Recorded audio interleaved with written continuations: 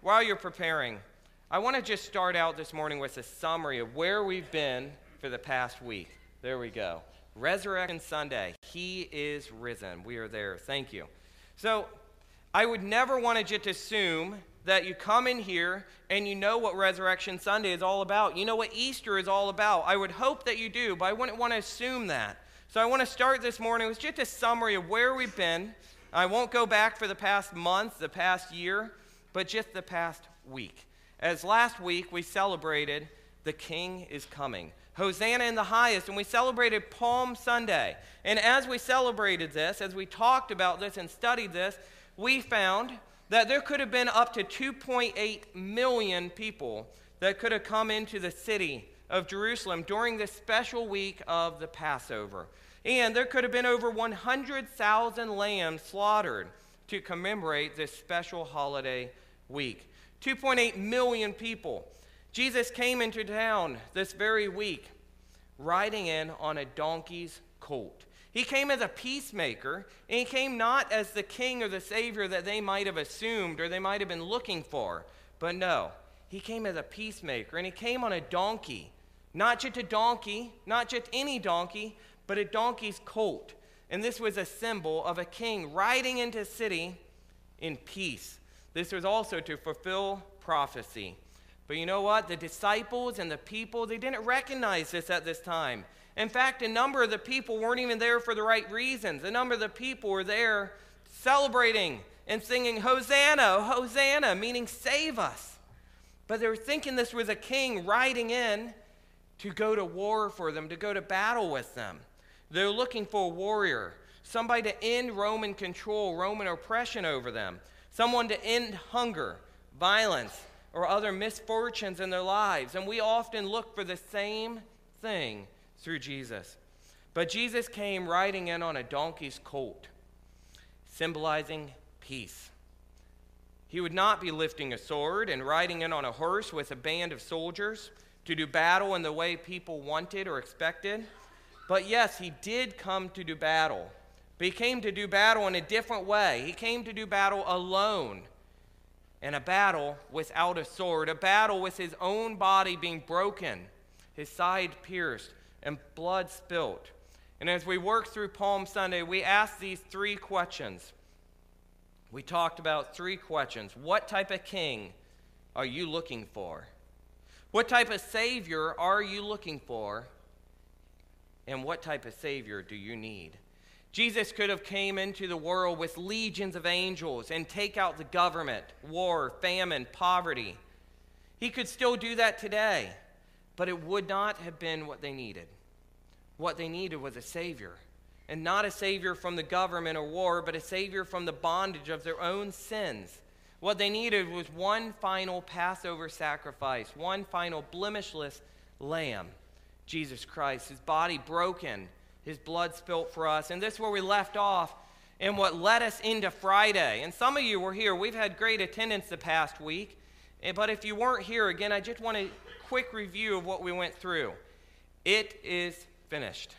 Words that matter. Words that bring life.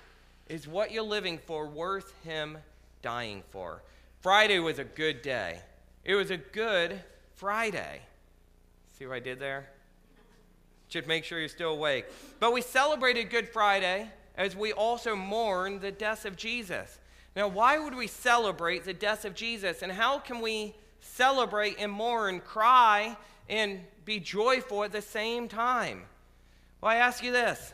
Maybe some of you today have a cross around your neck, a necklace. Maybe some of you have a tattoo on your arm of a cross. Maybe some of you at home have T-shirts with crosses on them. Maybe some of you have wall plaques or crosses hanging on your walls of your house showing Jesus hanging on a cross, the death of Jesus upon a cross. And why do we do all this? It's not that abnormal for us to do. We do it because it reminds us of those famous words, it is finished. Words which matter and words which bring life, because Jesus needed to die in order to forgive us of our sins. And as he hung upon that cross, and as he died for us, all of our sins were taken upon him to be that one final sacrifice. Some of you have lambs at home. Can you imagine having to sacrifice a lamb just to be forgiven for your sins? We don't have to do that anymore because of Jesus dying on the cross. We needed it all. We needed Jesus' life, his crucifixion, his death, his burial, and his resurrection. Jesus died and rose again to ultimately pay the price for our sins. And as we read through the Passover week, the events of Jesus' life, events such as Jesus praying in Gethsemane, praying so earnestly, so hard, and being so filled of sorrow that he dripped drops of blood. The betrayal and arrest, his disciples fleeing and denying him, the trial and judgment of our Savior, the torture, the pain, the crown of thorns and mocking and scourging and flogging or whipping, and ultimately the cross and death. But I want you to pay close attention to also how all the disciples fled at that time of his need. All the disciples fled because they weren't encouraged by the type of Savior they were seeing. In the garden at the betrayal, they wanted to see Jesus have them take up arms, take up swords, and start a rebellion against the government. But he didn't do that. He allowed his body to be taken. He allowed himself to go all the way to the cross. The disciples all fled. Jesus was basically alone. But we'll see that something different happens after the resurrection. Something different happens with their life. He's still risen. And this is why we're here today. Good Friday is good because Resurrection Sunday is great. And this brings us to today. Resurrection Sunday, Easter Sunday. And you know what? You might feel like you've already gotten a little mini sermon. Maybe you feel like I should be done already. I hope you don't feel that way, but you know what? It's okay if you do, because I'm okay with that today. Because we are talking about good news. Amen? It is great to know we're talking about good news. We're talking about the cross and the life of Jesus. And you know what? There's more. I feel kind of like an infomercial. But there's more. Just wait. Listen closely and listen to what I have to tell you, because there is more today. It doesn't end with the cross. Jesus was buried in the tomb, but it didn't end with the tomb. He didn't just die and his bones and body dry up and decompose. No, he was lifted high, and they were unable to find his body. All they found were the linens there, waiting. They found the rock, the stone rolled away. And do you think they needed the stone to be rolled away? Jesus didn't need the stone to be rolled away. Jesus is God, the Son of God. We needed the stone to be rolled away because we needed to be able to walk in that tomb and see that Jesus was lifted high. So, Jesus conquered our sins. He conquered death. He rose from the grave, the tomb, and fulfilled all that was prophesied. And we needed him to do this because we needed the resurrection. Just as you cannot have the tomb without the cross and the life which led up to it, you cannot have the death without the resurrection from the tomb. They go together. You need it all. It's a package deal. And I want us to go in today's message with this in mind. He's still risen. If there's one thing you take from today and all day, all week you think about, it's he's still risen. As pastors, as preachers, a lot of times, and I'm to blame too, we give you too much. We give you too many points. And pastors are notorious for saying, today I have a 5-point message. I have a 10-point message.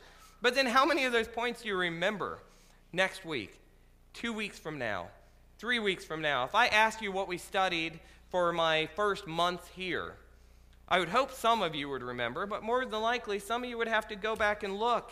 Now, praise God, you guys with today's technology can also just go back and look on YouTube and you can refresh your mind really well. But not always. So today, I'm not going to give you a lot of points. But what I'm going to give you that I want you to remember is this. He's still risen. Now, I'm going to give you 3 reasons why the resurrection is still needed today. But whether you remember those reasons or not is not as important as you just remembering that he's still risen. And we praise God for that. So, if you're able to, I ask that you stand as we read from Matthew chapter 28. And actually, I just realized I forgot to put that slide in here, but I will read it to you. And if you have a Bible in front of you, you're welcome to reference it, look at it. You're also always welcome to use your cell phone or tablets. I just ask that you keep it focused on the Bible or note-taking and not Facebook or Twitter or Instagram or any of those other fancy social media sites that I'm starting to get too old to know about. Matthew chapter 28, we're actually going to start at 27:57. I'm going to read through 28:15. Jesus is buried. Matthew 27:57.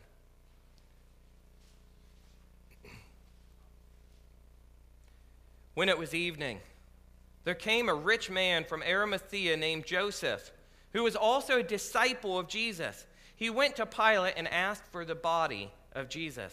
Then Pilate ordered it to be given to him. And Joseph took the body and wrapped it in a clean linen shroud and laid it in his own new tomb, which he had cut in the rock. And he rolled a great stone to the entrance of the tomb and went away. Mary Magdalene and the other Mary were there, sitting opposite the tomb. The next day, that is, after the day of preparation, the chief priests and the Pharisees gathered before Pilate and said, "Sir, we remember how the impostor said, while he was still alive, 'After 3 days I will rise.'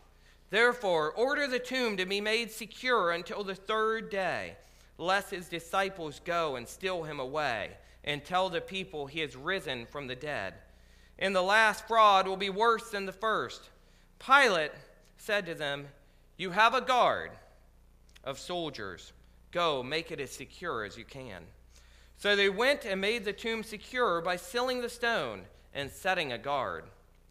Now, after the Sabbath, toward the dawn of the 1st day of the week, Mary Magdalene and the other Mary went to see the tomb. And behold, there was a great earthquake, for an angel of the Lord descended from heaven and came and rolled back the stone and sat on it. His appearance was like lightning, and his clothing white as snow. And for fear of him, the guards trembled and became like dead men.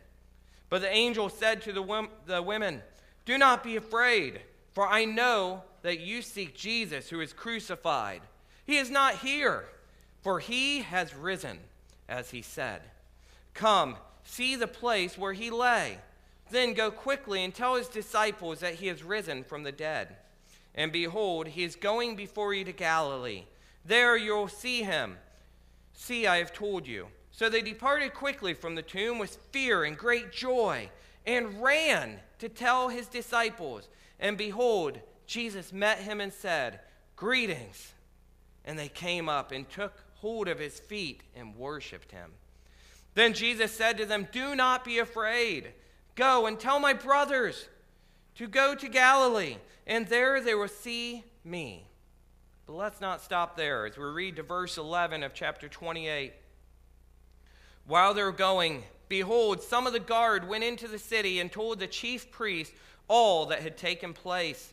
And when they had assembled with the elders and taken counsel, they gave a sufficient sum of money to the soldiers and said, "Tell people his disciples came by night and stole him away while we were asleep. And if this comes to the governor's ears, we will satisfy him and keep you out of trouble." So they took the money and did as they were directed. And this story has been spread among the Jews to this day. You may be seated. Thank you for standing. Christ is risen. He's risen indeed. I won't make you repeat it again just yet. But the first thing we see here, before we even get to the resurrection and why I started us early, is that the chief priests and others were preparing to prevent Christ's body from leaving the tomb. Why would they do this? Why would they want to set this guard, roll this stone in front of it? They were scared. They knew that Jesus had died upon that cross. They knew that his body was dead, but they were still scared. They wanted to take every precaution they could, short of preventing God from doing his work, to prevent Jesus' body from disappearing on them.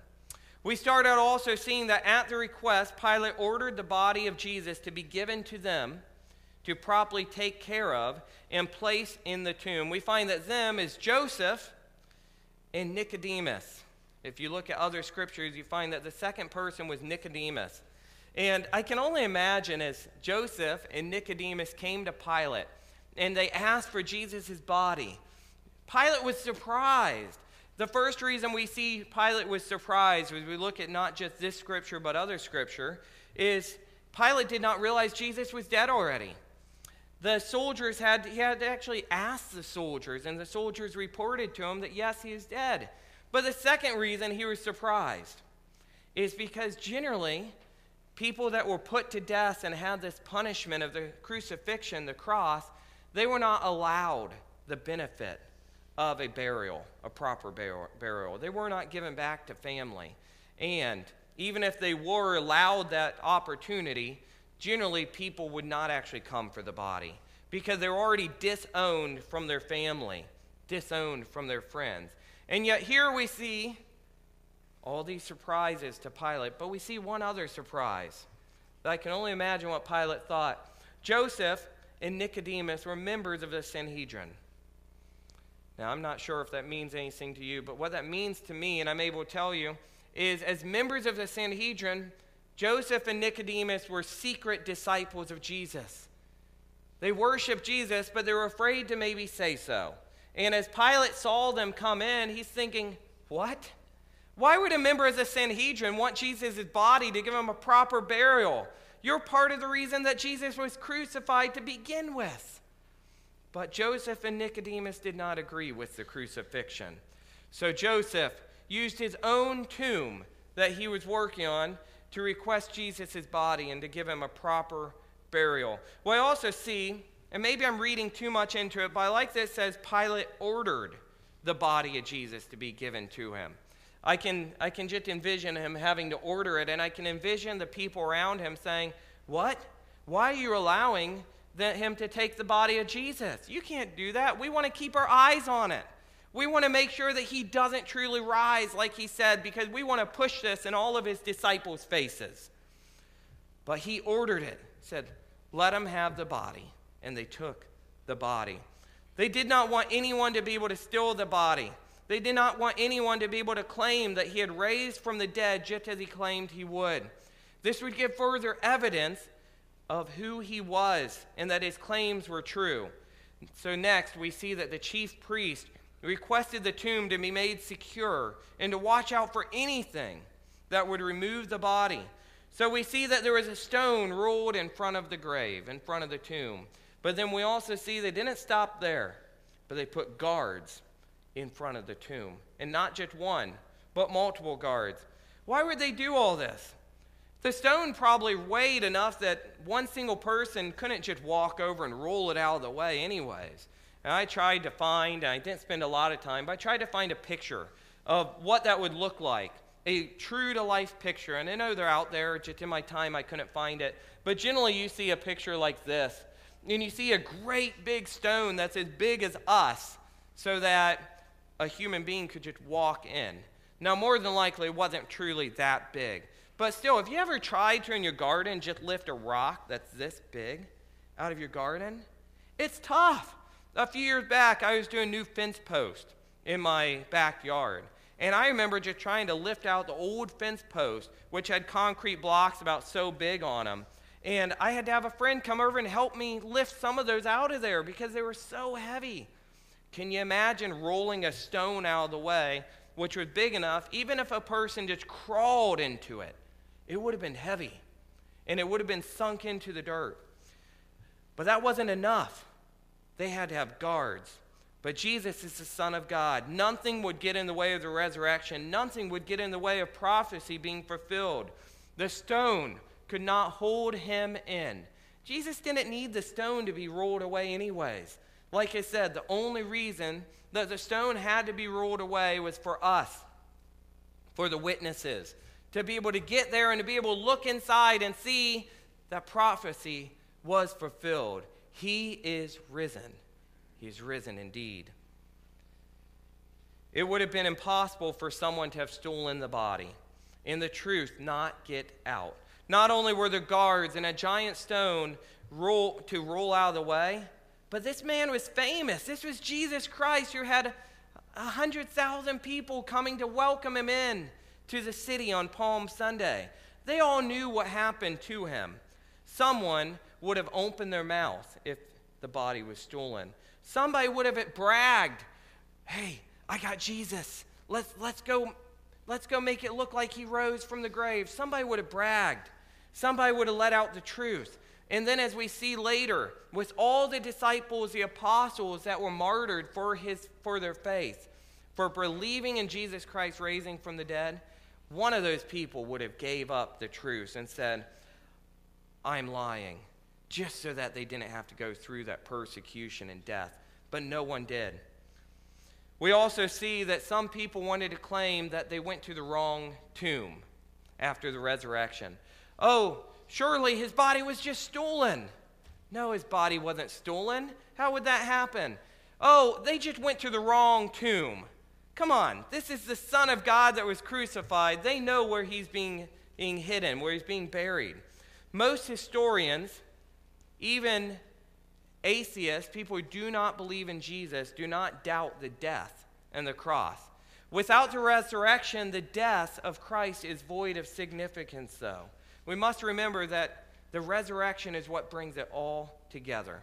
Without the resurrection, the death of Christ is void of its significance.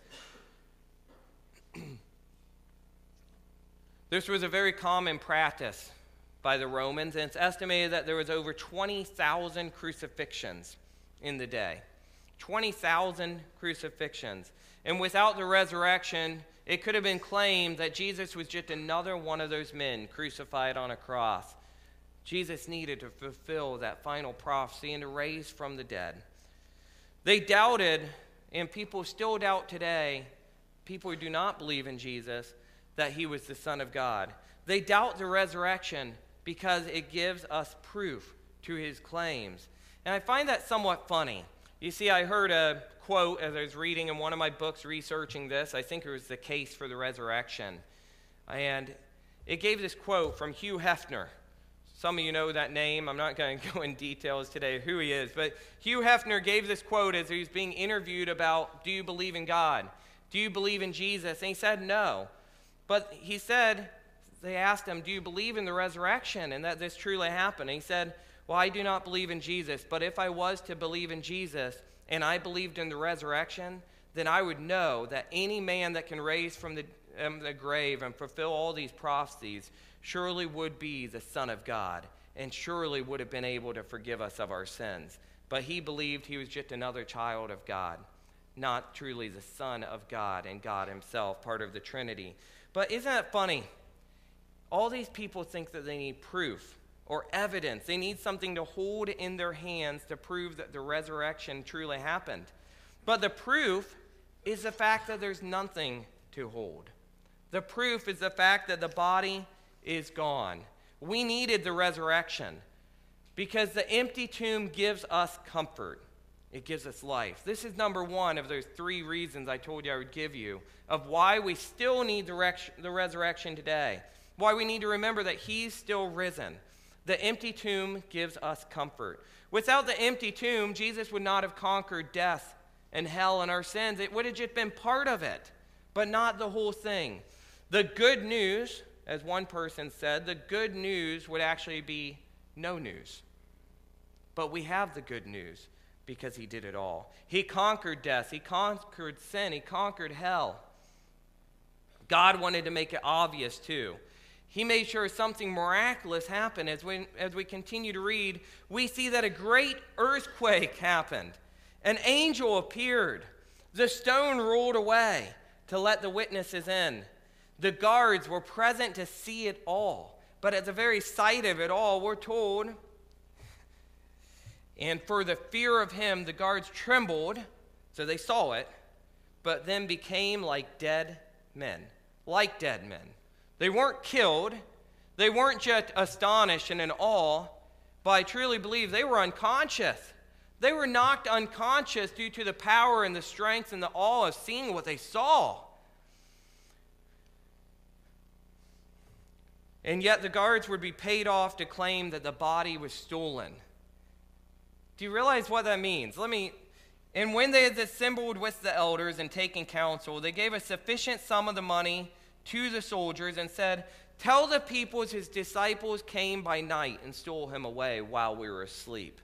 Well, first of all, that just doesn't even make sense. How could these guards say that we saw the disciples take him away while we were sleeping? Anybody follow along? If they're sleeping, they can't see what happened, right? But not just this. This would have been impossible. It would have taken several men to roll away the stone and then to carry the body away. And at night, when they can't see much, it's not like they have flashlights. They have little lanterns, little pots with a wick in it to light the way. But try holding that and not dropping it, not breaking it while you're carrying Jesus' body by yourself. But without waking the soldiers, without making a noise, without bragging about it afterwards to anyone of what they had accomplished. And a body had never been found, for the body was gone. And the body being gone is proof that Christ is risen, risen indeed. We read from the angel, "Do not be afraid, for I know that you seek Jesus who is crucified. He is not here."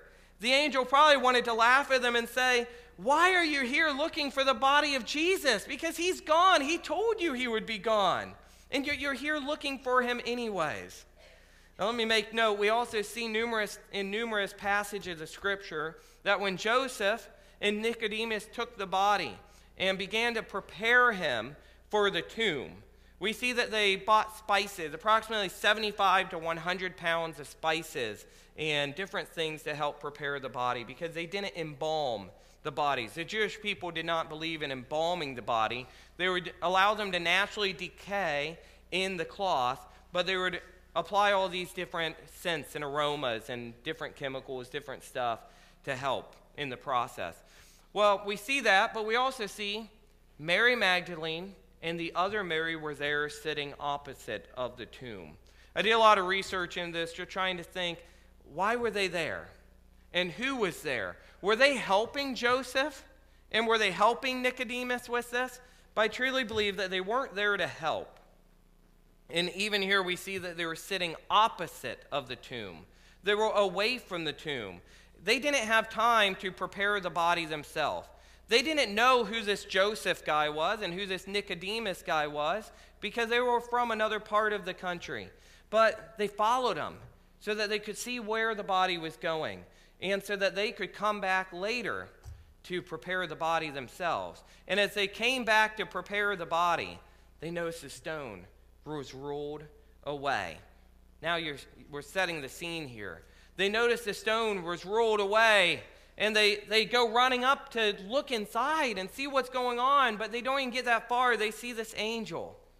They hear this earthquake. They see this angel that appears like lightning.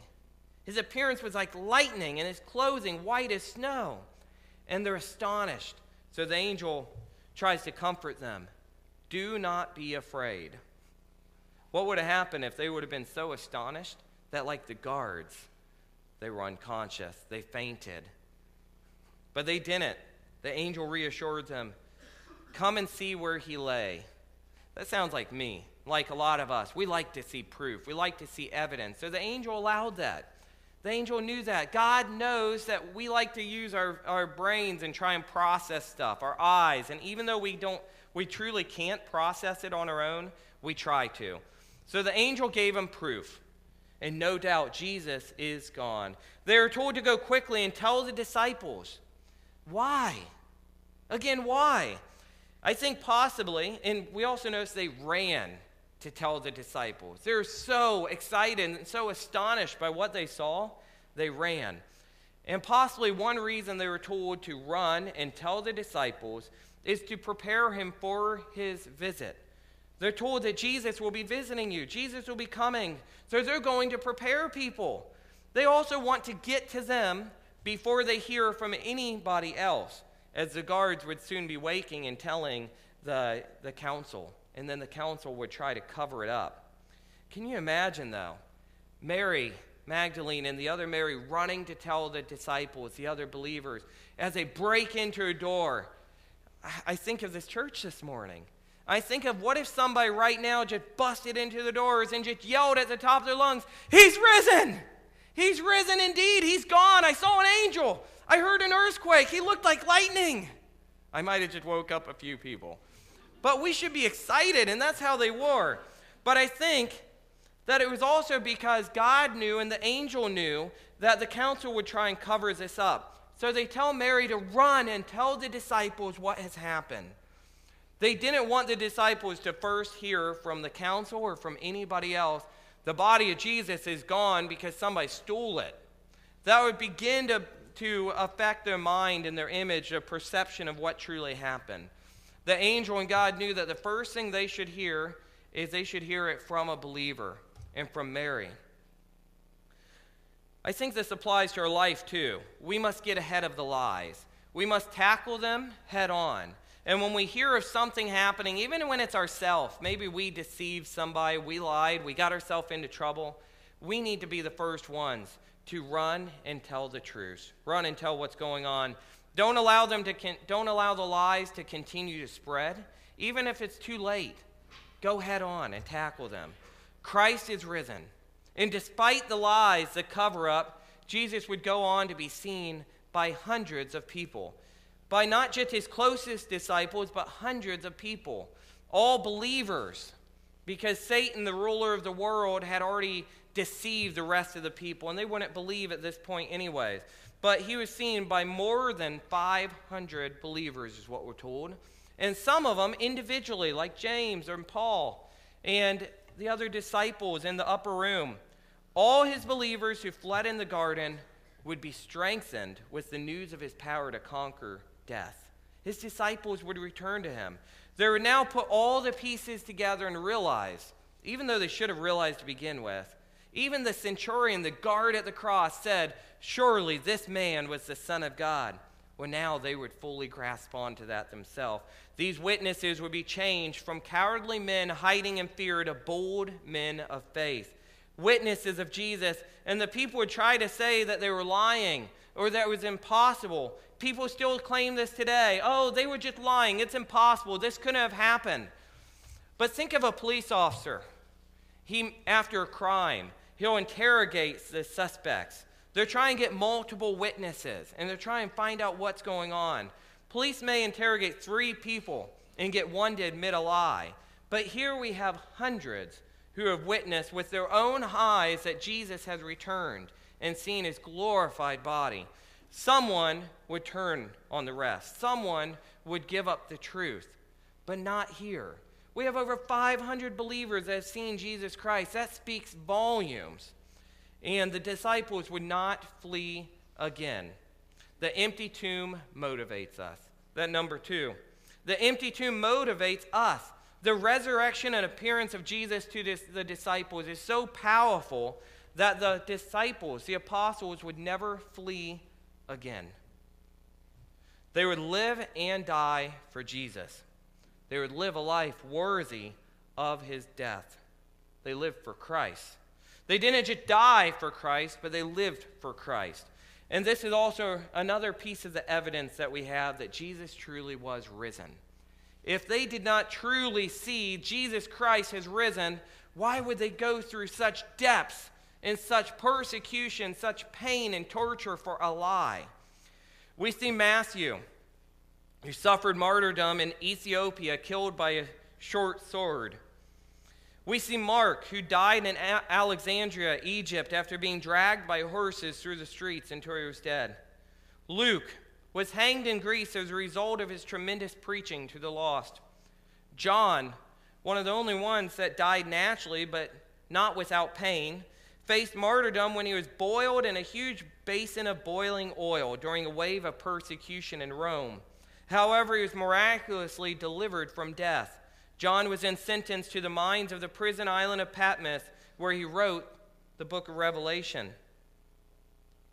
It's believed that he died as an old man, the only apostle to die peacefully.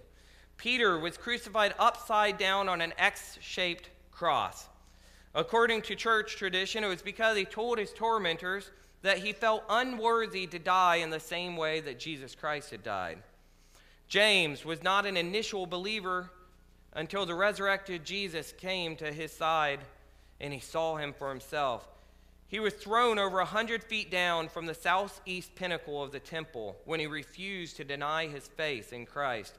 When they discovered that he survived the fall, his enemies beat him to death. Note that this was the same pinnacle, or believed to be the same pinnacle, where Satan had taken Jesus during his temptation. Then James, the son of Zebedee, who was a fisherman by trade when Jesus called him to a lifetime of ministry, as a strong leader of the church, James was beheaded at Jerusalem. Now here's something interesting.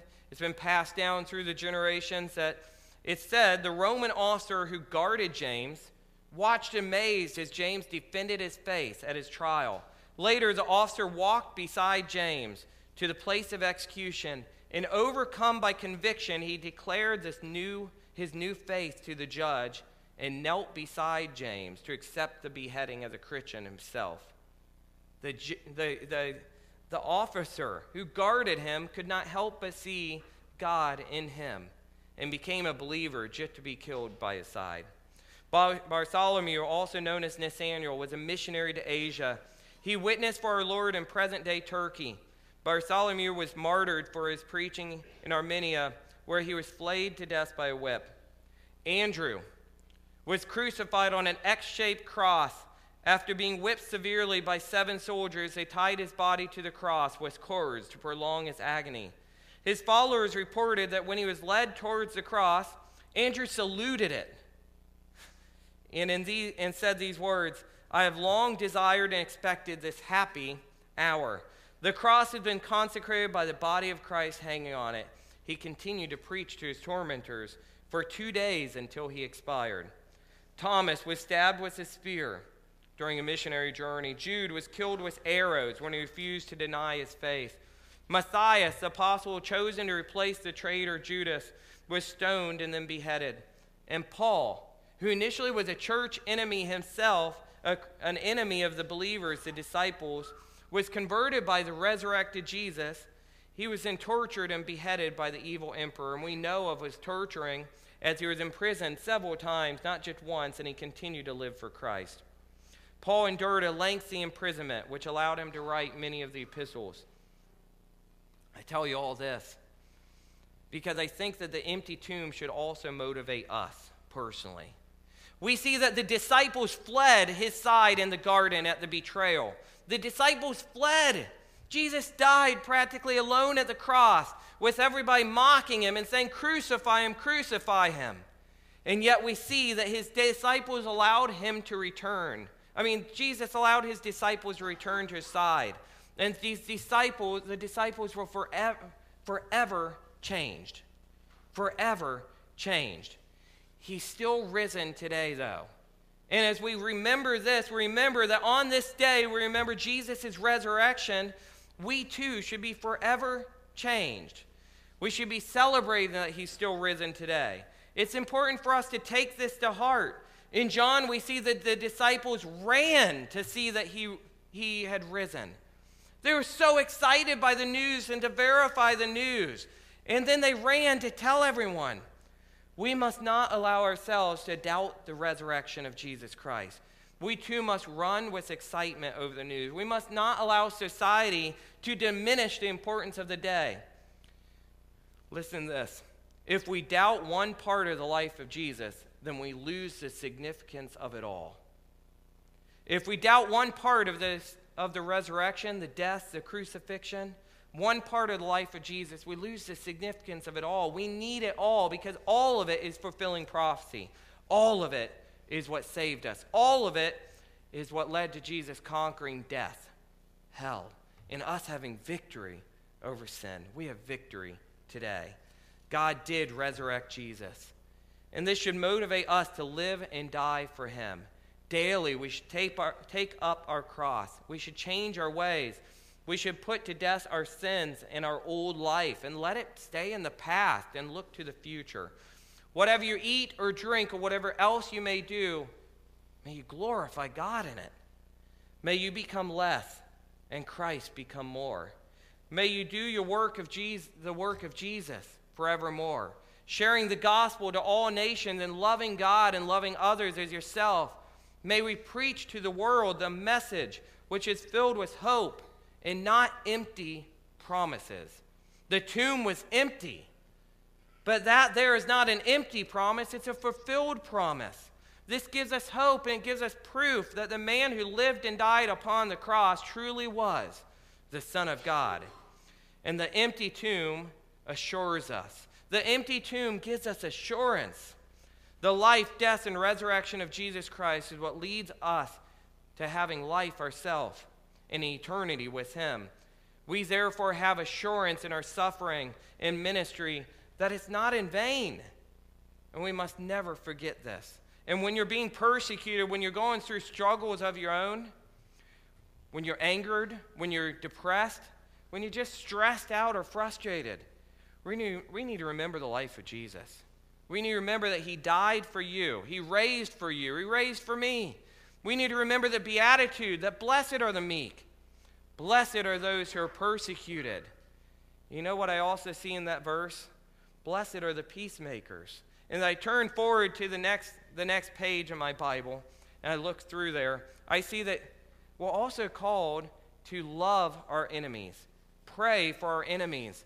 Jesus prayed for his enemies. He prayed for the soldiers as they were nailing him to the cross. And he said, Father, forgive them, for they know not what they do. Jesus forgave the man next to him on the cross. He said, I will see you in paradise.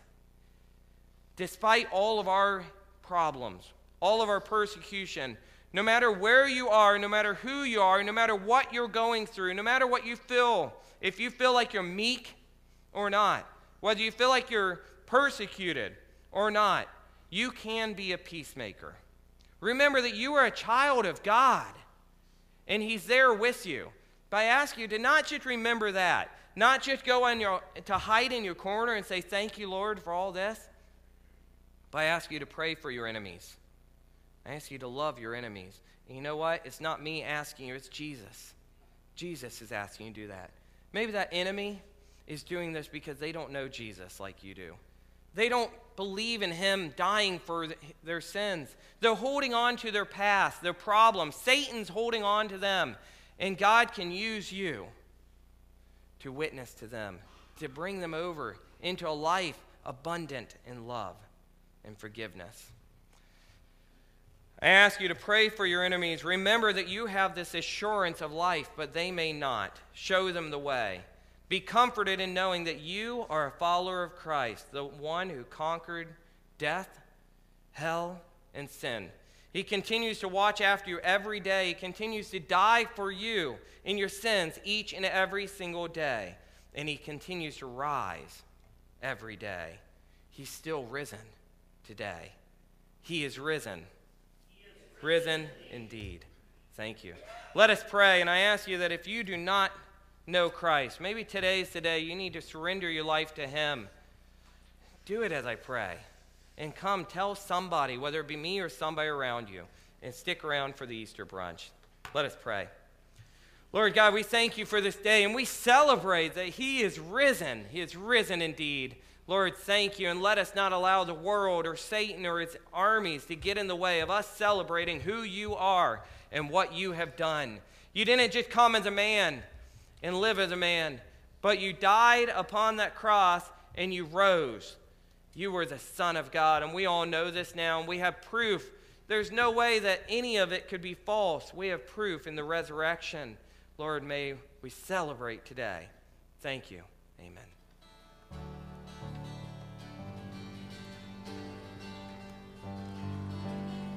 Let's stand and let's sing.